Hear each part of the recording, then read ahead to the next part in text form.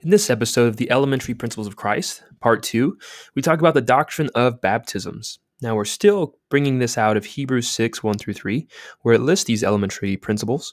And today we're going to be talking about why is it the doctrine of baptisms, plural, and what are those? There's actually three. We find them listed in Matthew chapter 3, and we'll be focusing on the first one today, which is the baptism of water unto repentance. All right. Gonna make the coffee extra strong next time. All right, good morning, everybody. Good morning, everybody. Hey, there they are. All right, amen. So thank you for being here this morning. I'm excited to see all of you, as always. I'm even more excited to be preaching through this series. It's going to be a little longer. Today, we're going to be talking about the doctrine of baptisms. And I wrote baptisms because that's exactly how it's written in Hebrews 6. I was hoping to do each one of these topics one a week. This one, it looks like we're going to be splitting up into 2 weeks. Otherwise, we'd be here for about an hour. And I wanted to let you all get home a little earlier. So we're going to be starting just covering Hebrews 6, 1 through 3 again. And then we'll be jumping off probably straight into Matthew chapter 3 if you want to get those places marked. But before we begin, let's pray. Father God, we thank you so much for this morning, Lord. We thank you for the grace and the mercy that you pour out into our lives. Lord, we thank you for your goodness, Father, which is infinite towards us, Father. We know that you work all things together for the good of those who love you and are called according to your purpose. So, Father, I pray that you would fill us with new life this morning. You'd fill us with faith, fill us with awe of who you are, and that we would grow in wisdom, Father, wisdom and knowledge to do your will and to do all things that please you. And so just open our hearts and our minds to your word to receive it, Father, and I pray that you would speak, Father, through me in Jesus' mighty name. Amen. Okay, so starting in Hebrews chapter 6, verses 1 through 3, it says, "Therefore, leaving the discussion of the elementary principles of Christ, let us go on to perfection, not laying again the foundation of," and he lists out these elementary principles, "the foundation of repentance from dead works, and of faith towards God, the doctrine of baptisms, of laying on of hands, of resurrection of the dead, and of eternal judgment. And this we will do if God permits." So before we can move on to maturity, before we can even understand anything else in Scripture, any greater things of God, if you want to word it that way, even though it's probably not the best way to word it, we have to have these things set. These things set. And there's a lot of struggle today, I'm sure you're all aware, in theology and doctrines and denominations on who believes what and why. There's a lot of differences and struggles.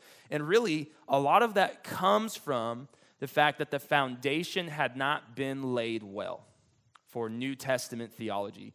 Because everything that we build, everything in our life of faith has to be built on the foundation of Christ and the work that he has done.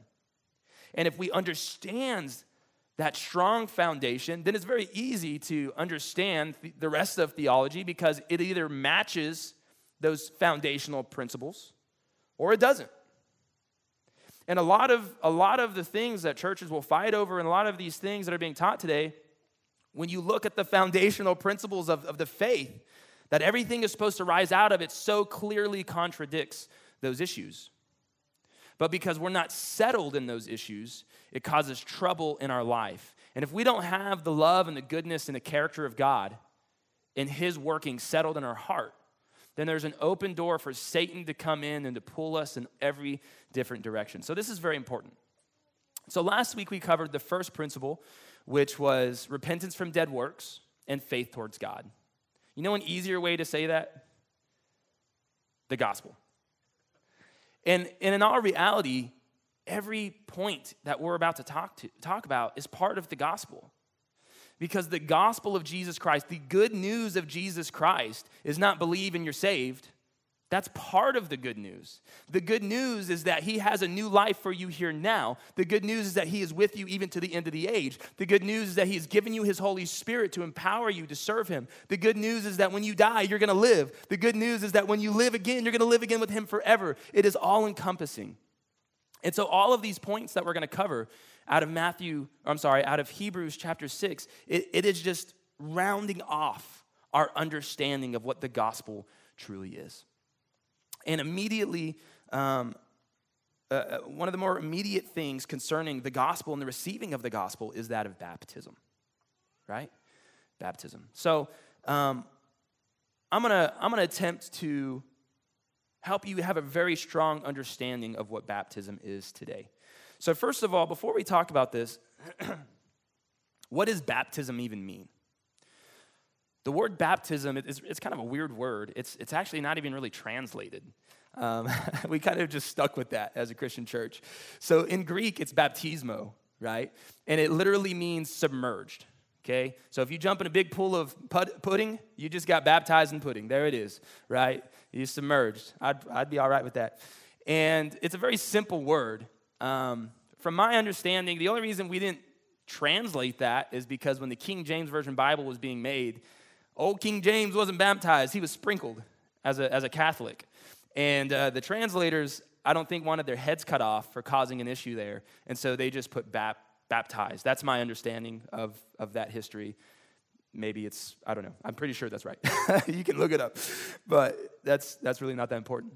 The important thing is baptismo, it means submerged.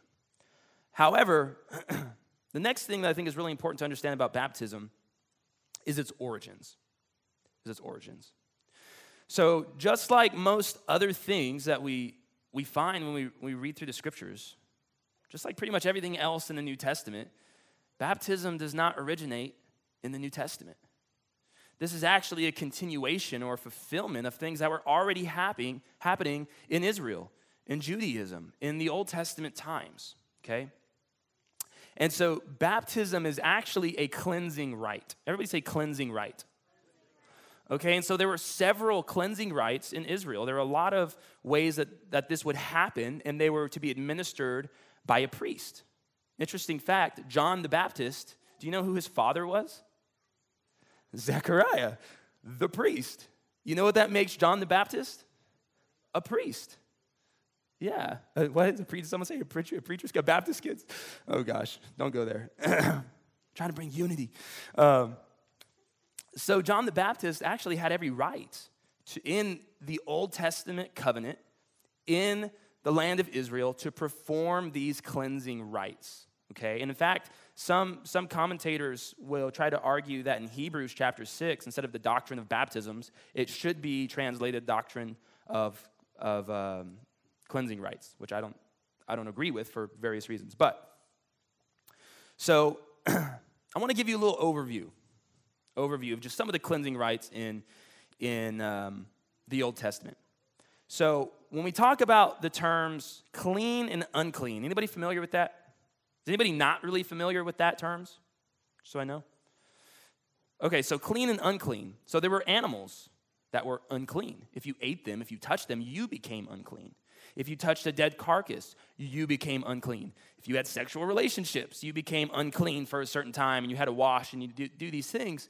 And clean and unclean basically was just a description of your ability to come before the presence of the Lord. Okay? It was a status of worship, really, that God is holy and pure and undefiled. And so you, being undefiled, cannot come into his presence.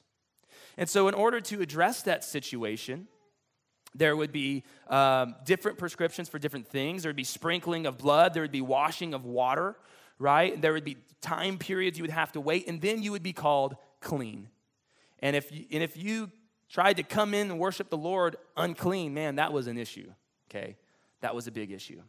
And so in Leviticus chapter 16, we see basically baptisms in the fact that as the priests went to serve in the temple, before they could serve the Lord, before they could offer sacrifices, they had to wash themselves. They had to they have clean priestly garments. They had to change into fresh clothes. They had to go serve, and then they had to change out of those clothes, wash their clothes, wash themselves again, and then get into regular clothes. And it was, in a sense, a baptism. It was a cleansing of them, okay, so that they could come in before the presence of the Lord. If, on another account, if someone got leprosy, right, the disease, they were unclean. Therefore, not only could they not come into the temple Well, they would make other people unclean. So they had to be cut off from their people, from the people in the dwelling place of God. They were put outside. Not only could they not go into the temple, they couldn't even be part of his gathering, okay?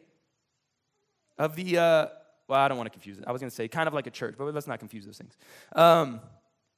So they would be put outside the camp, and they would live alone. But there is prescription in the law that if they were miraculously cleansed of their leprosy, which, by the way, who's the only person who could do that? The Lord, right? God, right? Yahweh, Jesus. He's the only one who has the power to cleanse a leper from his leprosy. It's not like they went out and did jumping jacks, backflips, ate some like yerba root or something, I don't know, and got cleansed. No. It would have to be an act of God. But in the case that someone was cleansed of leprosy, they would call for a priest. A priest would come out and they would examine this man, head to toe, to see, is the leprosy gone? Is their condition healed? That was the issue. Is their condition healed? And if their condition was healed, the priest would acknowledge that. He would wash them with water, and then they would be welcomed into the camp. And they would once again be unified with God's people and be able to come and worship before the Lord. And they would be made clean. Now, did the water and the washing of the priest, did that make that man clean? No, it didn't make him clean. The Lord made him clean. The washing of the water was a visible picture to paint this issue. And the priest examining him and doing this showed the people that there was an announcement, that there was a acknowledgement of this healing that had happened. Okay? Now, does anybody know what the Bible uses leprosy to picture? Sin. Sin. You think maybe the Lord was trying to make a point? Hang on to that. We're going to come back to that. The final thing, if people wanted to come into Israel, if you were a Gentile, and you wanted to serve the only true living God, the God of Abraham, Isaac, and Jacob, you couldn't just waltz in and buy a house and just start living in Israel. It didn't work that way, okay? You're not a Jew. If you wanted to, you had to come in. You had to obviously announce your desire to do that, okay? You had to repent from whatever lifestyle those pagans that you grew up with lived, whatever idol worship you used to do, okay? Whatever fornication, immorality, whatever witchcraft that you have to repent of all of that. You have to confess the living God, and then you would have to be circumcised if you were a man. You'd have to be washed, and then that was a sign that you were going to live your life in accordance to, at that time, the law of God. Okay? So it wasn't just like a little passport check. Oh, I'll just dump some water on you, you're good to go. No. It was a statement that, hey, this is my first act of surrender and obedience to mark that the rest of my life I'm going to live as a faithful servant of Yahweh. Okay? And to this day, the Jewish culture, if you want to proselyte into Judaism, that's part of their practice. You have to be basically baptized in a sense. Sometimes they do some weird stuff, I heard, but whatever. More or less. And so when we come into the New Testament, and Pastor Mark was reading, where were you reading from again? Isaiah 40, that's what it was. He was reading in Isaiah 40, and it's talking about the one in the wilderness crying out, "Make straight the way of the Lord." Do you know who that man was that fulfilled that prophecy that was like 700 years before? John the Baptist. He was the prophet crying out, "Make straight the way of the Lord." He was the one, Jesus' own cousin, to say this. And so he's out in the river, he's in the Jordan, and he's calling all of Israel to repent from their sins and to come to confess their sins. That was part of the baptism. To confess their sins, and that he was examining their repentance, and he was washing them in this cleansing rite. It was a baptism unto repentance so that they would be making their hearts ready to receive the Messiah and the salvation to come. Does that make sense? Everybody with me? So this is where we pick up in Matthew chapter 3. And Matthew chapter 3, verses 4 through 12 is very pivotal because it actually lists all the baptisms right there. I'm going to argue that there are three that the scripture lists, and we're going to see them right here. Now, we're only going to talk about the first one today. We'll save the next two for tomorrow. But in Matthew chapter 3, verses 4 through 12, it says, "Now John himself was clothed in camel's hair, with a leather belt around his waist, and his food was locusts and wild honey." Why? Because he's proclaiming judgment.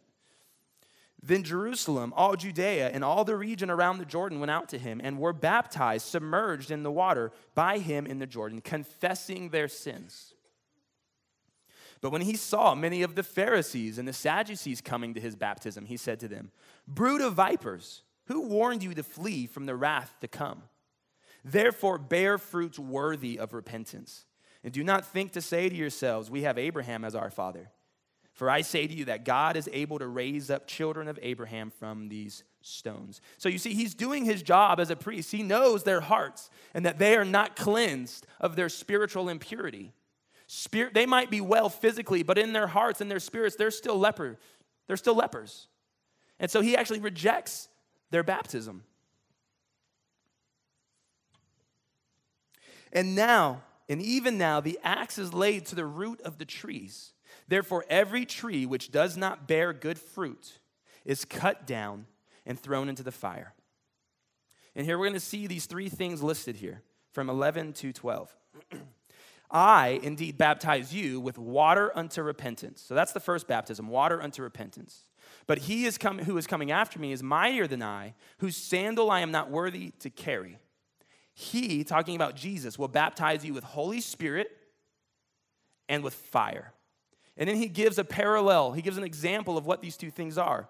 "His winnowing fan is in his hand, and he will thoroughly clean out his threshing floor.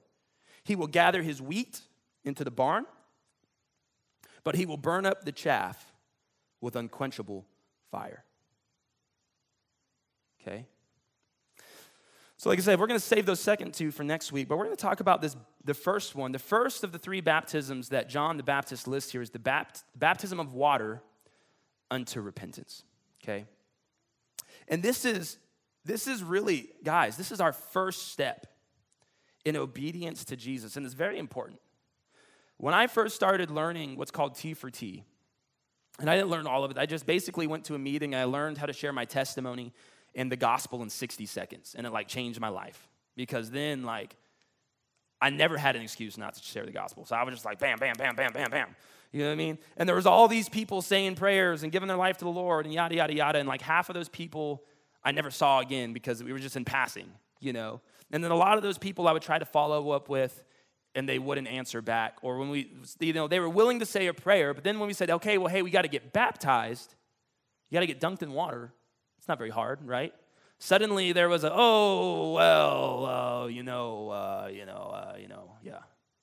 And it's well, wait a minute. Why is that such a big deal? And I begin to realize that if someone is willing to say a prayer, man, almost anybody's willing to say a prayer. Say, "Oh, Lord, forgive me, save my life," yada, yada, yada, yada. If that's not a truth and a reality of their heart, if the Holy Spirit hasn't given someone new life and dealt with the spiritual leprosy that is inside of them, that prayer means nothing.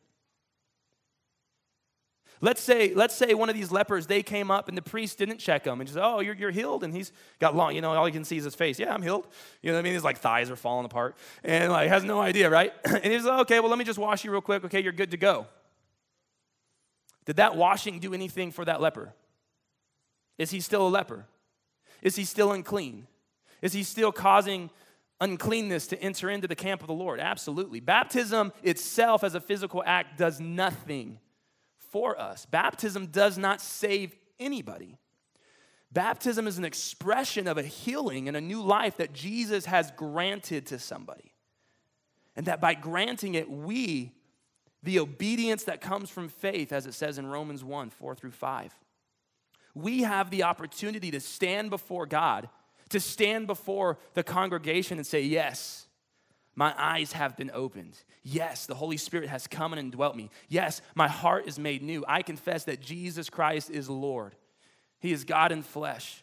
And I am right now repenting from my old ways," right? just like in the Old Testament. And I am going to take this baptism as my first sign of surrender and obedience to all of Jesus' commands. And that's why when we do baptism, I just mean here, it's not like a universal law or anything, but we walk through the Great Commission so that there's an understanding and a confession of like, hey, this is what it looks like to make disciples, to baptize, and to teach, to obey all of my commandments. It's a pretty important part. And so baptism becomes really the first step of obedience to Jesus, the first step of surrender. And I think there is something spiritually that maybe opens us up to the Lord in that act. Jesus says, if you confess me before your peers, I will confess you before my Father. But if you deny me before your peers, I will deny you before my Father.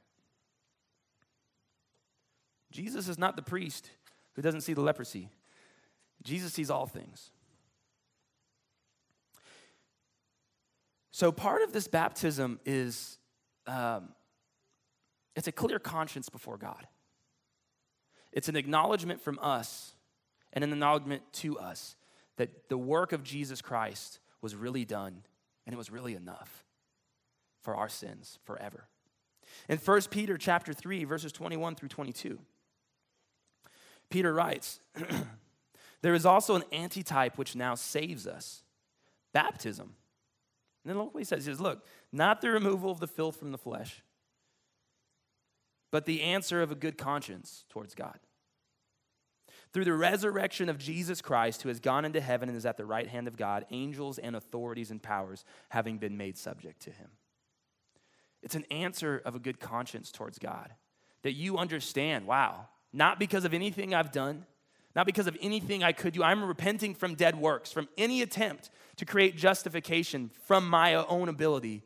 And I am turning to faith towards God in Jesus Christ. And I am declaring and accepting that this is now my life. And as you go into that water and your conscience is clean, and that cleansing, it's a rite that pictures that, right? And you can confidently say, no, I am a follower of Jesus. I have confessed, I have been baptized, and I'm on my way to service. And there's something freeing, there's something supernaturally strengthening about that act. So it's an answer of a clear conscience, okay? It's a picture of inner healing that Jesus has done, that he's taken away our sins and he's given us new life. But it's also an image, another image. In Romans 6, 3 through 4, it says this. Or do you not know that as many as us were baptized into Christ Jesus, we become one body with him? We're submerged in the person of Christ through his Holy Spirit. That's pretty sweet. We can talk about that next week. You were baptized into his death. Therefore, we were buried with him through baptism into death, that just as Christ was raised from the dead by the glory of the Father, even so we should also walk in newness of life. So the last part of baptism is it's a confirmation of the healing that Jesus has done. It's a confession unto a clear conscience, but it's also a picture to us and to the world. The Bible, and I'm not going to go into because it'll take too long, but I'll paraphrase it. The Bible lists the flood as a type of baptism. It lists Moses going through the Red Sea as a type of baptism. Do you know why? Because at that water being poured out, Noah was proclaiming the righteousness of God. All of those people could have got on the boat if they wanted to. None of them wanted to. So they got on and God closed the door and the floods came. Well, Noah and his family were saved through the water. So the water to them was salvation. It was cleansing. The water to the rest of the world was judgment. And it was judgment due. The same thing for Moses. The water split and the people passed through the water. And for them it was salvation. To the world that tried to follow, to Pharaoh's armies who tried to follow, it was judgment. And so for us, when we enter into a baptism, we are proclaiming the judgment of sin to the world and to ourselves. That we ourselves are condemned in our flesh. That is true. It is a fact. No one escapes that. Therefore, what are we going to do? We're going to bury our flesh in Christ, and we're going to come back up as spiritual beings. And we're going to know that just as Christ is raised, his power is going to raise us as well. Because it's a life lived in faith, not in works. And that is the beauty of baptism. And so like I told you, as I used to share, and people would, oh yeah, I'll say a prayer, and then they would, I started adding to the Romans Road. If you've ever heard that, it's just a series of verses. At the end of the Romans Road, I always quote Mark 16:16. These are Jesus' words. He who believes and is baptized will be saved, but he who does not believe will be condemned. Now, it's very interesting. Jesus ties baptism to salvation. He doesn't necessarily tie the lack of baptism to condemnation. Well, how does that work? Well, we look at the man on the cross next to Jesus. Lord, remember me in your kingdom. I'm not crying, you're crying. And Jesus says, assuredly today, you will be with me in paradise. That healing, the salvation that Jesus Christ had came to that man already. He never got off that cross alive. There was no baptism in his future. But the work had been done. And I guarantee you, if he could have got off that cross, you know the first thing he would have done? He would have got baptized. I've had someone tell me, they were so distraught. There was a group, they were at church. There was an older, elderly woman who gave her life to the Lord. And then they scheduled the baptism, weeks later or whatever. Well, she passed away before that happened. And the small group was just so distraught that little old Susie wasn't going to heaven because she didn't get baptized. That's a false theology, okay? The baptism, there's not a cleansing, that the Lord has her. But for us who are able and there is no excuse, there is no excuse. And if anyone is willing to say a prayer but not willing to obey, there's an issue. Because if they truly have the Holy Spirit, the new covenant says, I will give them my spirit and I will cause them to walk in my statutes. Ezekiel, was that 36? 36? 24 through 26? I will cause them. Though if the Holy Spirit is in us, he will prompt us to lay our lives down and to profess the name of Jesus. That is the Holy Spirit's number one job. Amen? Amen. Guys, let's pray. Father God, we thank you so much for this morning, Lord. We thank you for a time of fellowship, a time of worship. We thank you just for a time of teaching, Lord, just to be strengthened in our understanding of who you are and what you're calling us to. And we thank you, Father, that not by any work of our own, that, Father, all of our righteous deeds are like filthy rags, but by the work and the love of Jesus Christ, who came and paid sin's penalty for us, that you have offered a way, Lord God, that all who repent and simply fall down and trust themselves to you, all who believe and are willing to be baptized and begin that process of obedience will be saved. And so we thank you for the work that you and only you have done and could do. In Jesus' mighty name, amen.